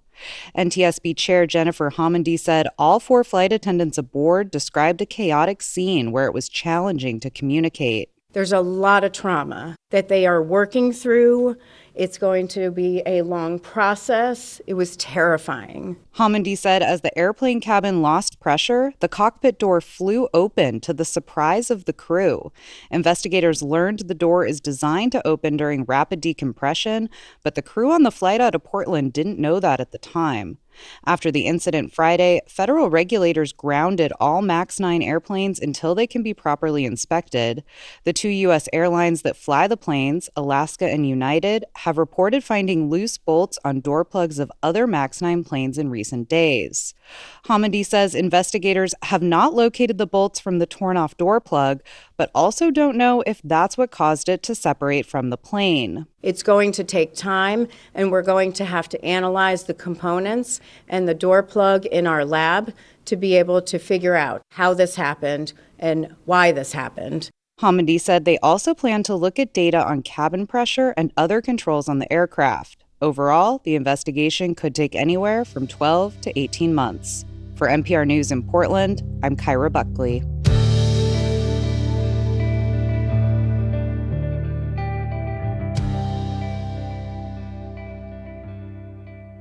It's Morning Edition from NPR News. Thanks for starting your Tuesday with 90.9 WBUR. Coming up in 20 minutes on Morning Edition, we go to Burlington, Vermont, where city officials are taking steps to address a record-breaking number of fatal opioid overdoses. It's 8:20. I'm Scott Tong. Kids are skipping school more than they did pre-pandemic. Absenteeism has doubled by some measures. And some school districts are using old-school truant officers to find kids playing hooky. Is it working? Pay attention, class, next time Here and Now. Listen today at noon on 90.9 WBUR. It'll grow overcast today and we'll have highs in the upper 30s. A storm moves in around mid-afternoon, first possibly bringing snow around late afternoon. Then rain is likely this evening. It could be heavy at times, and there will also be gusty winds. The showers and high winds will probably last into tomorrow morning, and temperatures will rise to the low 50s. Then cloudy skies gradually clear by the afternoon, and it falls to the mid-40s. It's 29 degrees in Boston. Support for NPR comes from this station and from Progressive. Progressive Commercial Insurance protects small businesses from retailers to tradespeople. Progressive covers a variety of business needs with a range of coverages. More at progressivecommercial.com. From Procter & Gamble, maker of Align Probiotic, a daily supplement designed by gastroenterologists to help relieve occasional bloating, gas, and abdominal discomfort. More at alignprobiotics.com. From BritBox with Archie, the Man Who Became Cary Grant, a new original drama following the rise of a Hollywood icon. Archie, now streaming at BritBox.com/NPR. And from listeners like you who donate to this NPR station. It's Morning Edition from NPR News. I'm Steve Inskeep. And I'm Michelle Martin. At the start of this election year, Americans are taking stock of former President Donald Trump's indictments, the war in Ukraine, and the meanings of Zionism and anti-Semitism. A study analyzed the findings of several polls conducted by the University of Maryland together with the polling firm Ipsos. Lead author Shibli Telhami told me first how Trump's indictment over his handling of classified materials may have affected public perceptions of the former president. 27% of all respondents said their views became less favorable compared to only 7% who said the views became more favorable. Is partisanship the main driver of people's perceptions of Donald Trump?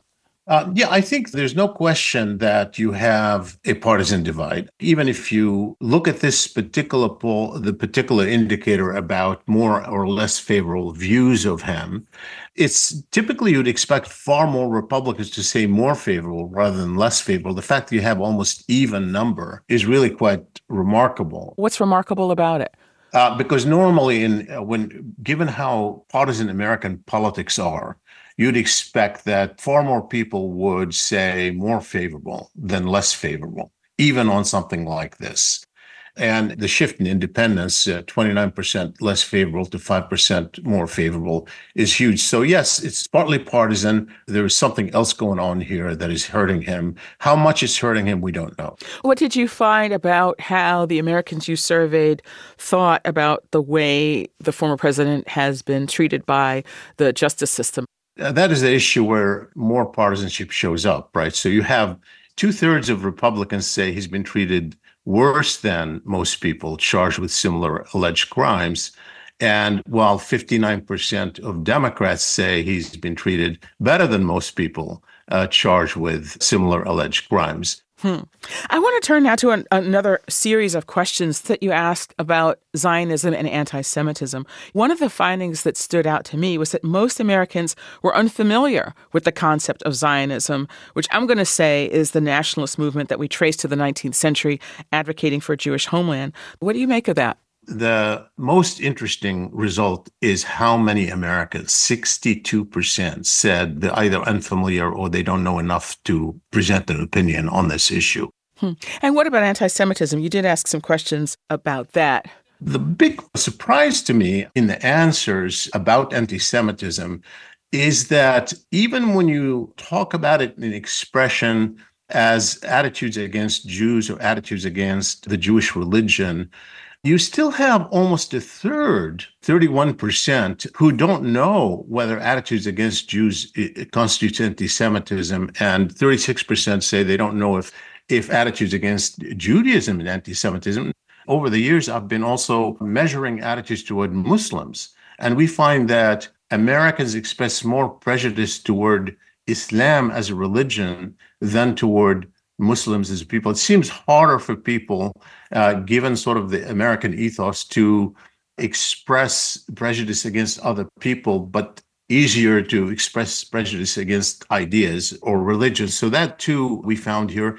Not as much variation on this issue, by the way, across partisan divide. Do you think that these attitudes are informing sort of public support for U.S. policies toward the Israeli war in Gaza? Democrats have become far more critical of Israel. And after the Hamas attack on October 7, there was a spike of sympathy the first couple of weeks with Israel. We found that much of that was lost a month later, especially among young Democrats who became far more critical of Israel than before.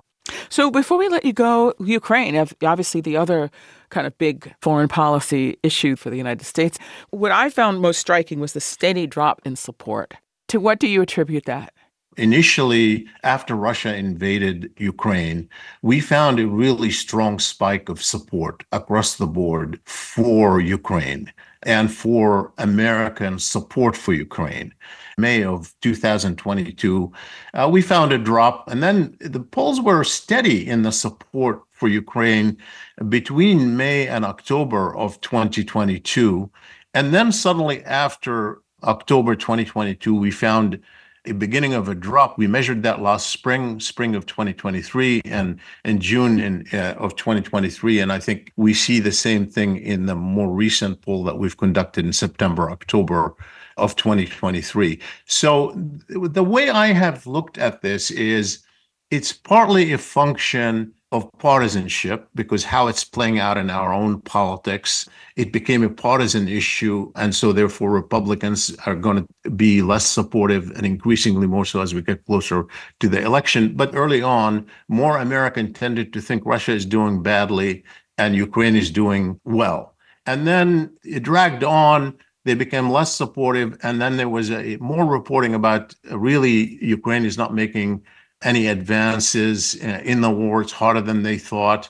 The war is going on. So you get a little bit drop. So I think that idea, the partisanship of an election year, as well as an assessment of who's winning and who's losing, those two tend to tell the biggest story about the shift in public opinion on Ukraine.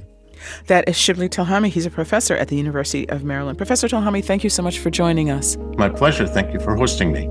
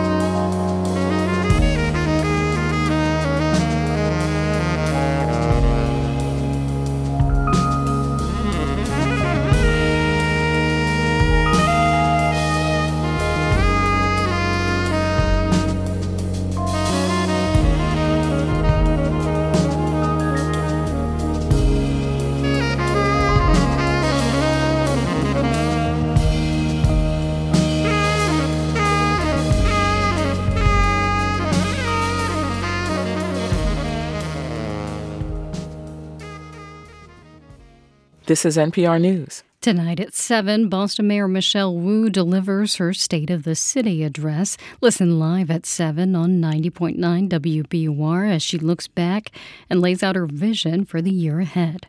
Today's top stories are next. Then coming up at 8:45 on WBUR's Morning Edition, the Michigan Wolverines beat the Washington Huskies to win their first college football national championship since 1997. It's 8:29. WBUR supporters include Vertex, working for people with sickle cell and genetic kidney diseases, cystic fibrosis, and more. Medical, regulatory, and other careers at vrtx.com. Live from NPR News in Washington, I'm Dave Mattingly. Secretary of State Antony Blinken is holding a series of meetings today in Israel. It marks his fourth trip to the Middle East since Hamas militants attacked southern Israel on October 7th. Blinken's latest trip includes meetings with the families of some of those still being held by Hamas. He spoke earlier today alongside Israel's foreign minister. We have to get through this very challenging moment, ensure that October 7th can never happen again, and work to build a much different and much better future. Blinken is also expected to discuss getting more humanitarian aid into Gaza and what it will look like after the war. Former President Donald Trump is expected to appear in a federal courthouse in Washington, D.C. today.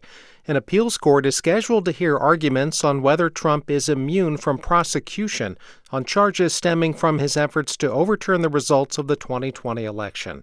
At issue is whether an ex-president can be prosecuted for acts committed while still in the White House. High winds are expected today from Texas to New England as stormy weather moves across the U.S. Heavy rains are expected along the East Coast. Snow will be the issue today in much of the West and Midwest, including Kansas and Nebraska. This is NPR News. From WBUR in Boston, I'm Rupa Shenoy.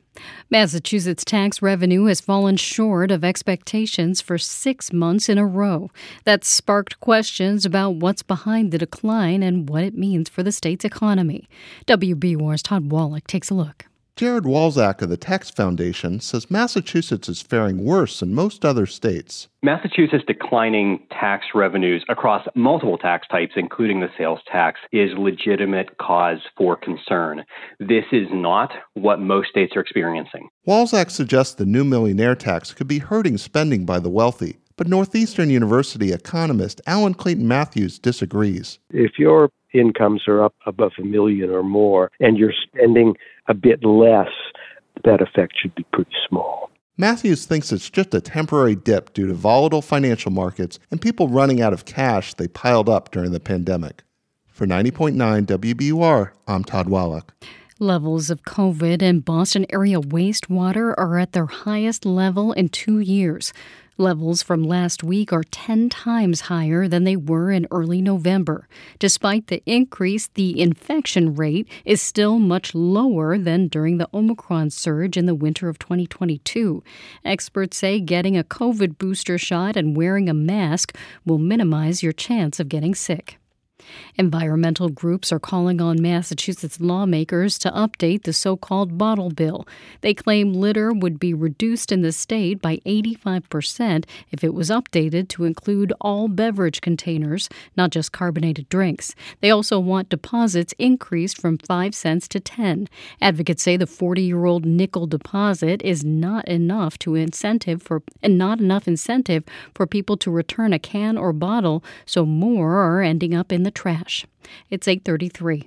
We are funded by you, our listeners, and by Explo, part magic, part summer enrichment program for curious kids and teens. For dates and campuses, visit explo.org/summer.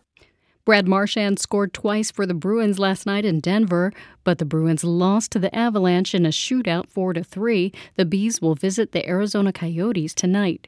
The Celtics fell to the Indiana Pacers 133-131 last night in Indianapolis. That's despite 40 points from Jaylen Brown. The Seas will be home tomorrow to play the Minnesota Timberwolves. Clouds move in throughout the day today and we'll have highs in the mid-30s. A storm arrives this afternoon, possibly bringing snow, then rain is likely this evening. Showers could be heavy at times, and there will will also be high winds, particularly along the coast. That'll continue overnight and through early tomorrow morning, and temperatures will rise to the low 50s. The rain tapers off around mid-morning tomorrow, and skies gradually clear as temperatures fall to the mid-40s. It's 29 degrees in Boston. You're with WBUR. Support for NPR comes from this station and from Easy Cater, committed to helping companies solve food, from employee meal plans to on-site staffing. With corporate accounts, nationwide restaurant coverage, and payment by invoice. EasyCater.com. And from Indeed, designed to be an end-to-end hiring solution for businesses of all sizes to attract, interview, and hire candidates, all from a single platform. Learn more at Indeed.com/NPR. This is NPR. It's Morning Edition from NPR News. I'm Michelle Martin. And I'm Steve Inskeep. An effort to make federal student aid easier seems instead to have made it harder.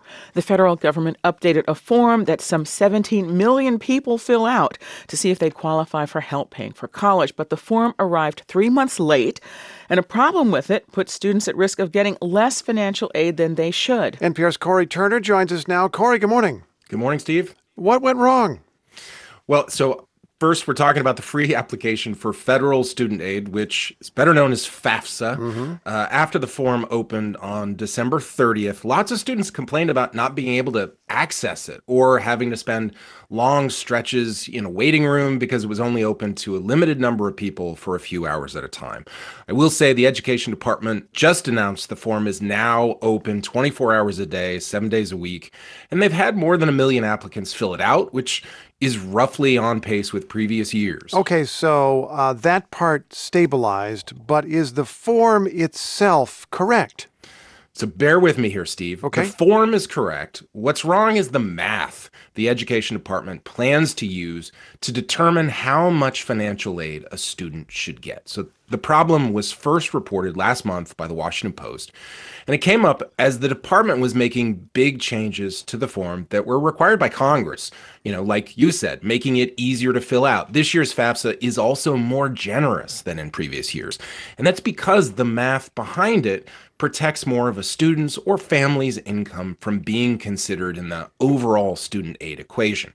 Here's the problem. Congress told the department to adjust these income protections so they keep up with inflation. But the department didn't do that. We don't really know why.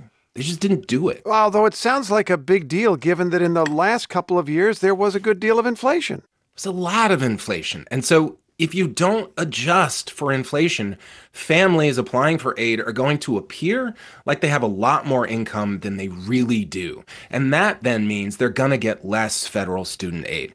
So it won't hurt the lowest income families, but it will hurt hundreds of thousands of students in the income ranges just above them. Corey, you said this is just a math problem, and I'm just thinking back, when you get a math problem wrong in school, which I certainly did plenty of times, the teacher marks it up with a red pencil, puts a frowny face there, and then you correct it. Why don't they just fix the math? The problem is it is a huge fix to make, that would require retrofitting the coding beneath the entire system, among other things. And basically a new logistical nightmare just as the FAFSA rollout was starting to calm down. And time is not on the department's side, Steve.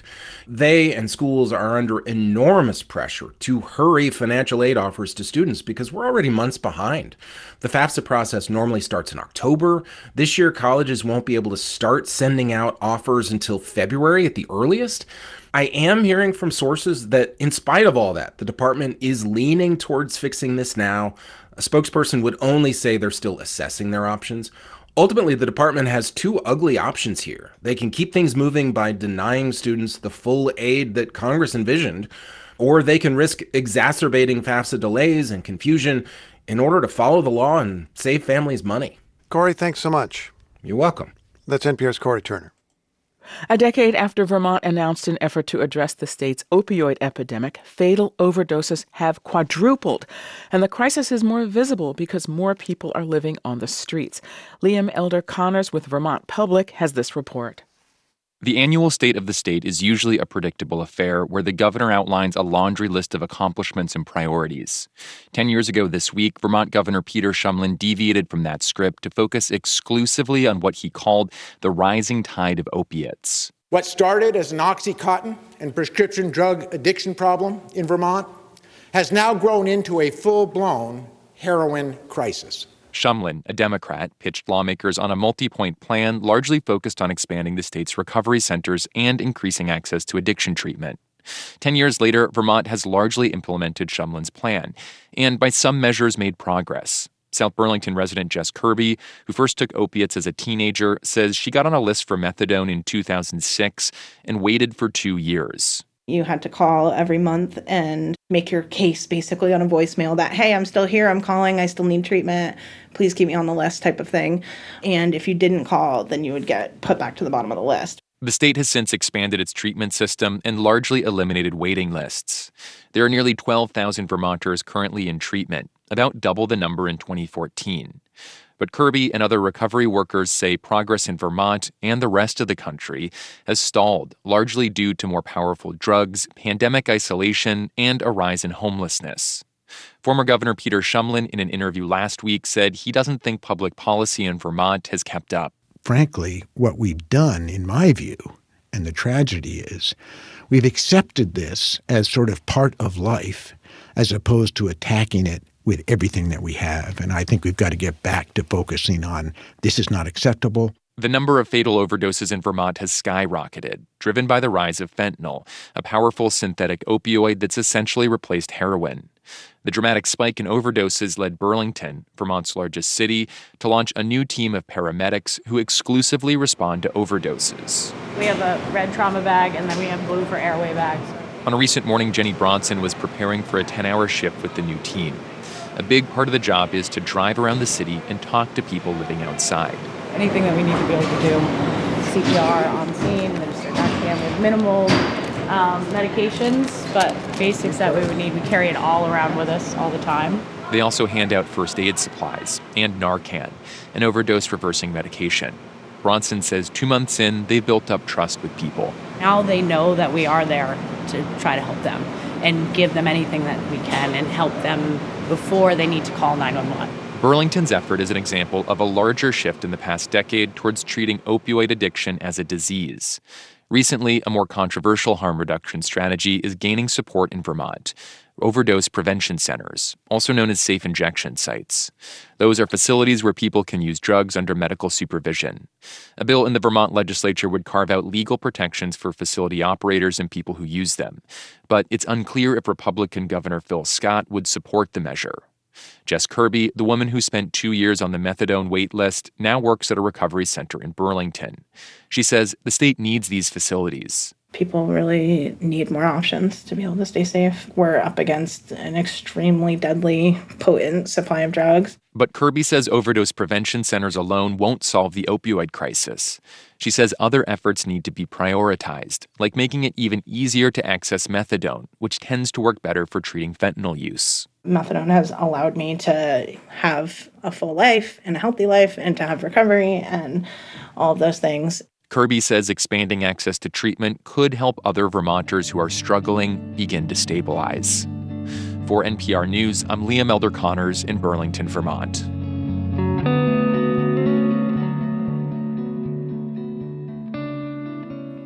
This is NPR News. Tonight at 7, Boston Mayor Michelle Wu delivers her State of the City address. Last year, she laid out goals for growing the city's population and controlling soaring housing costs. Listen live at 7 on 90.9 WBUR as she looks back and lays out her vision for the year ahead.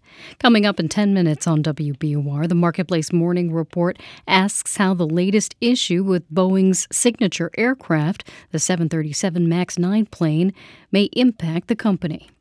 It'll slowly grow overcast today. Temperatures will be in the upper 30s. Late this afternoon, a big rain and windstorm arrives. WBUR meteorologist Daniel Noyes has the latest. Another storm moving in, mainly a rain and wind event, although it starts as a brief burst of snow along and outside of 495 this evening before changing over, coating to 2 inches possible before the flip to rain there. Rain starts in Boston around or just after 5 p.m. It pours overnight tonight. Downpours, thunder possible, 1 to 3 inches of rain, localized flooding results. Rain pushes off the coast 6 to 7 a.m., so it is in and out fairly quickly, just a leftover shower after that. Wind gusts 40 to 50 miles per hour for many, 50 to 60 along the coast. Scattered damage and outages result. The worst wind midnight until about 6 a.m. Then gusts will throttle back a bit after that. Highs in the 50s fall into the 40s tomorrow afternoon. It's 30 degrees in Boston. WBUR supporters include Brookline Booksmith. Alex Michaelides and Karen Schiffman discuss Michaelides' new novel, The Fury, on January 17th. BrooklineBooksmith.com. A Chinese medical manufacturing company says its new facility in Massachusetts will be even busier than first expected. Wuxi Biologic is building a factory in Worcester that it says will eventually have 200 workers. It says the factory will be busier than predicted because of a rise in global demand for its products. The parent company of several Boston radio stations has declared bankruptcy. Odyssey filed for Chapter 11 yesterday. The company says that'll allow it to reduce its debt. Odyssey is the second largest radio company in the country. A new food hall will open this month in Boston's financial district. It's called The Lineup at the Connector. It's inside the Winthrop Center on Federal Street. There will be a Mexican restaurant, a burger joint, Mediterranean food, and more. The food hall opens January 17th. It's 8:45. WBUR supporters include Boston's How Do You See the World experience with the Maparium Globe. Visit and explore stories about global progress. Tickets at howdoyouseetheworld.com. It's Morning Edition from NPR News. I'm Steve Inskeep. And I'm Michelle Martin. Good morning. Fans of the Michigan Wolverines, you already know your team took home their first national title in decades. Here's what you heard on ESPN. Hail, hail, Michigan. They are the champions of college football 2023. It was a battle of two undefeateds in the college football playoff national championship game last night, with number 1 Michigan taking on the number 2 ranked Washington Huskies. But the Wolverines dominated throughout and ended their perfect season with a 34-13 win over the Huskies. For more on this, I'm joined by ESPN's Jesse Washington. Jesse, thanks so much for staying up late for those of us who cannot. Glad to be up early. Any big takeaways from last night's win? Oh, yeah. Michigan's defense is crazy. You know, Washington had a great quarterback with Michael Penix Jr., loved his lefty play behind center, loved his purple do-rag, but they really threw him off all night with great pressure. He wasn't able to get in a rhythm. He overthrew a couple of plays. He wasn't able to hit the big plays that Washington was known for all season. So Michigan's defense really carried the day. Their offense did what they had to do, and they won the national championship. I do think, though, football fans were expecting a bit more of a competitive game after the season that Washington had. What do you make of it? It wasn't uncompetitive. You know, Washington's defense settled down. They got gashed in the first half, and Michigan ran for 200 and a little bit yards, which was the most in any half they had that season. But Washington settled down, and in the third quarter, they just traded field goals, and it was a one-score game. But as the fourth quarter started, you got the feeling that whatever team was able to make a big play first would win. And then bing, Michigan hits the tight end for 41 yards. They get in the scoring range. They punch it in for a touchdown. And that seemed like the game was over then. So it was pretty competitive. Okay, fair, because, you know, some of us have to go to bed. No, I'm just saying at the half. So it's been a long drought for Michigan. They last won in a national championship in 1997, but this also comes after an NCAA investigation into allegations of in-person scouting and stealing signs. The Michigan coach, Jim Harbaugh, was actually suspended for 3 games. Now, you could look at this as kind of a triumph over adversity, but you could look at that as a tarnish on the title. How do you think about it? First, I got to correct you. Harbaugh was suspended for 6 games right, this season, sorry. 3 by his own school. And the allegations, we won't go down that rabbit hole. I will say that the NCAA issued a statement that included the word cheeseburger in it. And we also are talking about people in disguise on other sidelines. So there's that. You know, I think that this is not a triumph over adversity. I think that this is just big-time sports doing what big-time sports does. And I hate to say it, Michelle, but nobody cares about all these allegations. The NCAA doesn't care. The NCAA wants Michigan in this game because it's a huge brand. They get ratings. They get fans. And that's what the NCAA is all about. This is just big-time college sports at the highest level. It's how it goes. If you ain't cheating, you ain't trying. Wow. And so it's more just what it is the NCAA triumphing over all of the cloudy smoke that always surrounds sports at the highest level. Wow. No cynicism here? Just a little. Just okay. But you know what? I wasn't thinking about stealing signs during the game. I was thinking about, man, is Penix going to connect downfield? Okay. Are they going to pick him off again? That's what I was thinking about, and the game delivered. Coach Harbaugh has a national championship, previously coaching the NFL. You think he'll stay at Michigan, or you think he's going back to the NFL? He has not closed the door. All right. That's ESPN's Jesse Washington. Jesse, thank you. Thank you.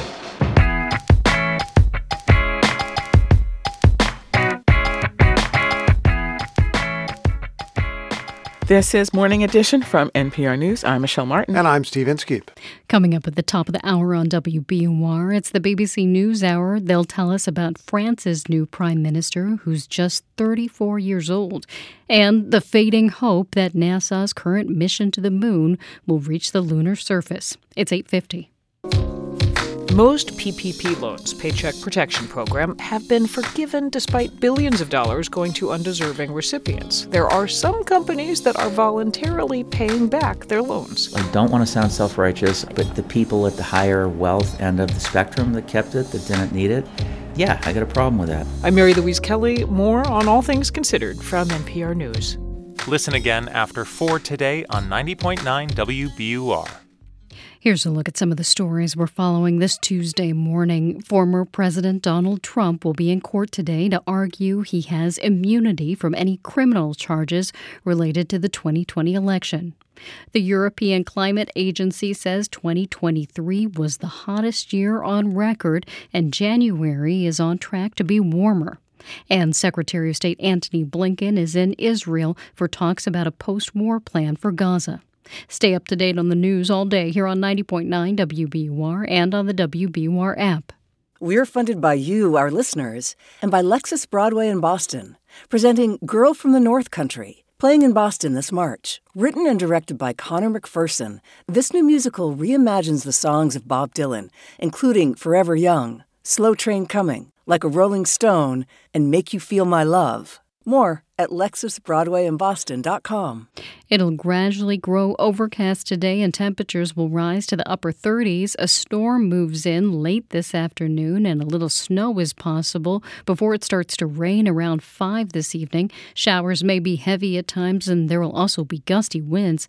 That'll continue overnight and into early tomorrow morning as temperatures rise to the low 50s.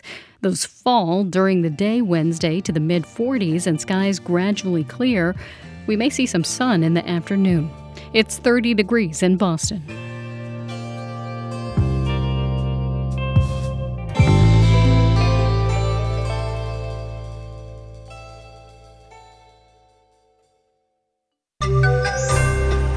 How will Boeing's bottom line be affected by the latest problems with its MAX planes? Marketplace Morning Report is supported by C3 Generative AI.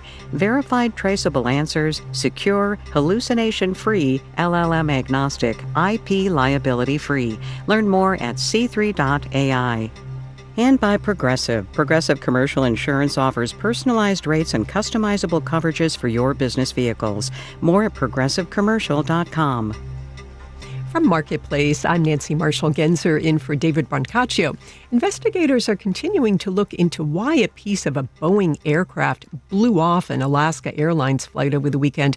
United Airlines found loose bolts on similar grounded 737 MAX 9 planes.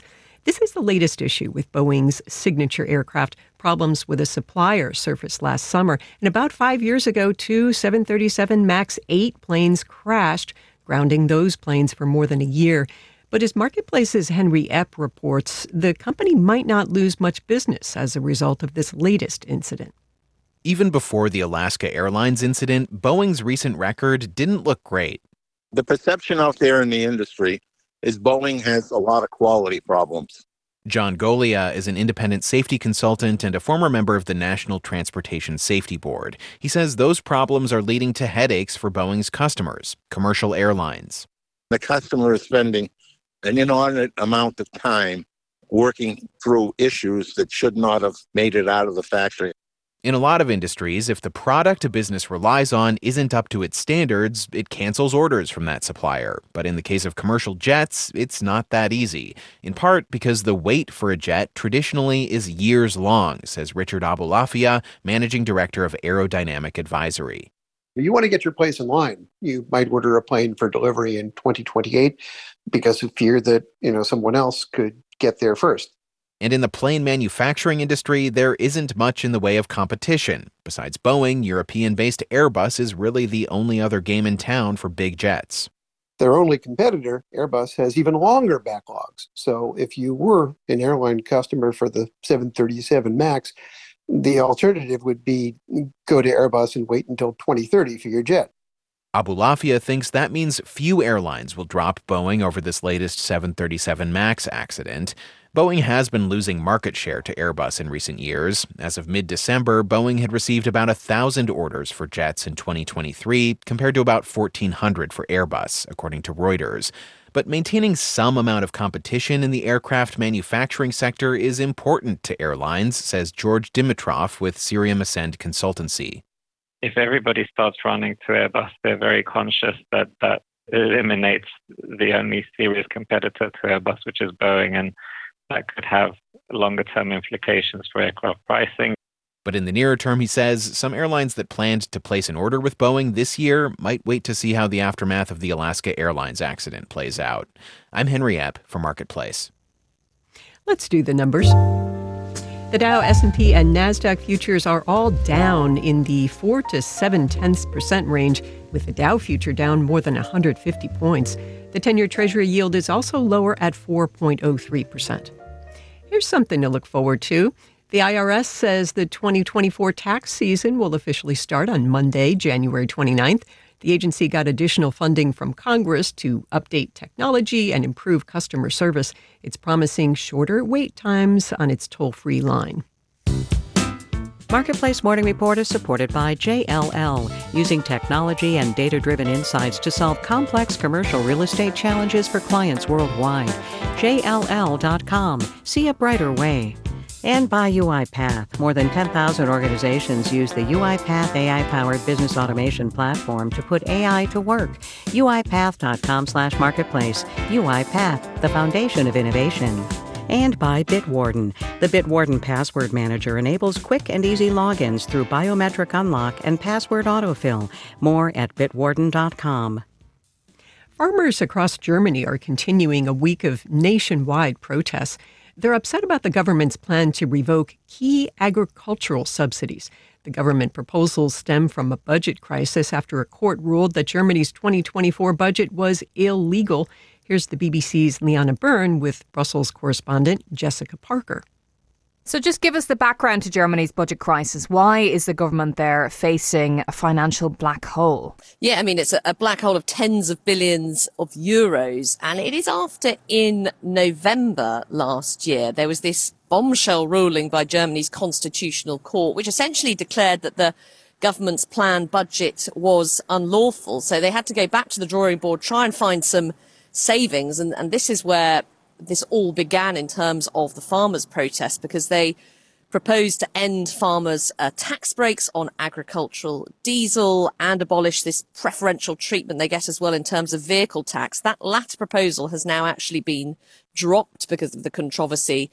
And the plan to end tax breaks on agricultural diesel, that's now going to be phased in rather than brought in abruptly. But it doesn't seem to have really sufficiently assuaged farmers' anger. So this week, farmers are protesting up and down the country. And what were farmers saying in terms of those subsidy cuts? How would they affect farmers in Germany? A lot of them were saying it's a bit like the straw that broke the camel's back, and that they feel their industry isn't being properly supported, that it's being squeezed by rules and regulation and red tape. And some as well sort of spoke out against green initiatives that might come from Berlin or might come from the European Union in Brussels as being part of, as they see it, the problem as well. Part of the conversation about these protests is concern of right-wing extremists infiltrating these protests. Is that a serious concern? There are certainly examples and evidence of far-right groups turning up at protests or associating themselves with these demonstrations. And one campaigner we were speaking to yesterday was saying they actually changed their plans because they weren't comfortable with the prospect, as they knew was going to happen, of a far-right group turning up.